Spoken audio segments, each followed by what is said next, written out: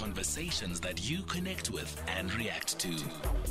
SAFM. Well, yesterday you heard from the organisation AfriForum. They said they're angry at the decision by the Legal Practice Council to allow people to write their exams to be attorneys only in English. In the past, people could also write their exams in Afrikaans. At the moment, almost all court cases are heard in English. There are other legal services like drawing up contracts or wills that could be done in other languages. Busani Mabunda is a member of the Legal Practice Council Executive Committee and chair of the Education and Standards Committee of the Legal Practice Council. Busani, good morning and thanks for your time. Good morning to you, Stephen, and the listeners. Why did you decide to scrap the Afrikaans exams? This is a policy decision relating to language policy, and then it's not about having decided to scrap Afrikaans as a policy. Remember that the LPC, or the Legal Practice Council, when it commenced as a brand new entity, it had to formulate a lot of policies, including, amongst others, its language policy, which was non-existent. So it actually started from that particular premise and that particular slate. Okay, why then, let me put the question another way to get to the same point. Why then are you only allowing people to write their exams in English? As you have just alluded in your introduction, that from the court perspective also, the language of record is equally English. And we had to also align ourselves with that particular aspect. But in the same vein, is equally aligning ourselves with the one which you alluded to, with respect to interpretation of language from the government perspective. Okay, but I mean, lawyers don't just argue in court. They do all sorts of other things. Many lawyers never appear in court. They'll do conveyancing, they'll do wills, they'll do contracts. Those can be in other languages. Isn't it a little bit restrictive to say, well, because you can only argue in English in court, therefore, you can't do the exams in other language? I mean, isn't it just restrictive to say English only? It's not restrictive. From a policy perspective, the first thing, as you pointed out, is the language of correspondence, which is communication. That one had already been put into effect upon adoption and from the beginning. So the only one which was deferred was relating to the examination aspect, and for a variety of reasons which were alluded to, and it was ultimately decided that let there be a uniform policy of this particular language.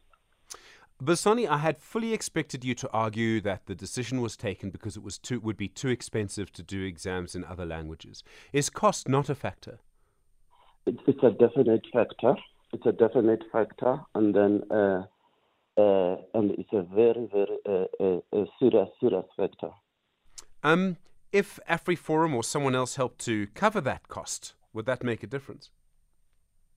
Well, that would be something which would have to be put on the table and be deliberated through council. And obviously, we would have regard to a variety of factors, including the implications thereof, which the multiplicity of factors which you alluded to yesterday will come into the fray with respect to interpretation, and we equally have regard to what the implications, largely with respect to the matters which will ultimately go to court. But having said that quickly, it has not been said that people should not get translations or interpretations in the other languages, in the other languages. But we are saying that for the purposes of the LPC, in terms of the language policy, the medium of communication internally and outside, as well as dealing with the exam purposes, will be in English. Okay. In other words, like she pointed out, if ever you are advising your people, there is nothing which says that lawyers should not be advising their clients in Zulu, by way of example, or in Afrikaans, or Tonga, or any other South African language. That has always been done, that is being done, and that continues to be done. So if we could have a delineation of those issues.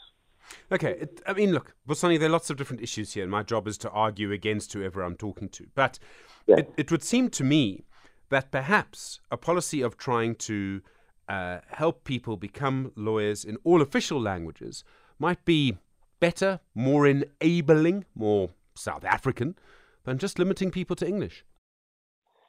Well, that is a common cause language which has got a general application even across government. That's why we do have institutions like the Pan-African Language Board.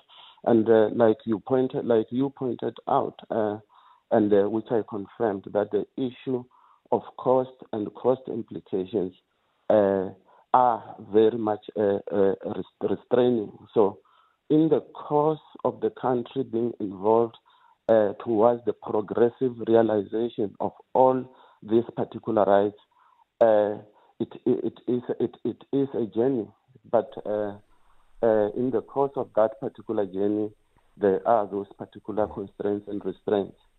Busani, yesterday we took a call, so we had a conversation with AfriForum. I know you've listened to that conversation. After that, we took a call from Mhlakazi in Mkanduli in the Eastern Cape. Mhlakazi, is blind, he can't see, and he has been studying to be an attorney. And he said in his exams, he had to answer questions about bookkeeping, and he said he would never do his own bookkeeping. He would employ someone to do his bookkeeping for him as an attorney because he can't see it. And he's prepared to do that. And yet he can't pass the exams without passing that section of the course. And it seemed to me, from what he said, this might discriminate against someone who is blind. Are you able to deal with this case? We've had, there was a blind judge on there was a judge on the Constitutional Court who couldn't see. It'd been, unsighted since he was a young boy. It seems to me that this is something you should be able to deal with. Mhlakazi shouldn't be stopped from being a lawyer, an attorney, because he can't see. Definitely, he should not be stopped from being a lawyer because he can't see. Here is the true point, and then the record in the country will point out that there is no one who is being stopped from being a lawyer by virtue of being virtually impaired or impaired in any form or manner. There are a lot of legal practitioners in the form of advocates and in the form of attorneys who were blind and then who have gone through the processes, and then there is not a discrimination whatsoever. But quickly, with respect to whether or not, and then they should be exempted from doing accounting or bookkeeping, as it's being called, there can't be such a blanket,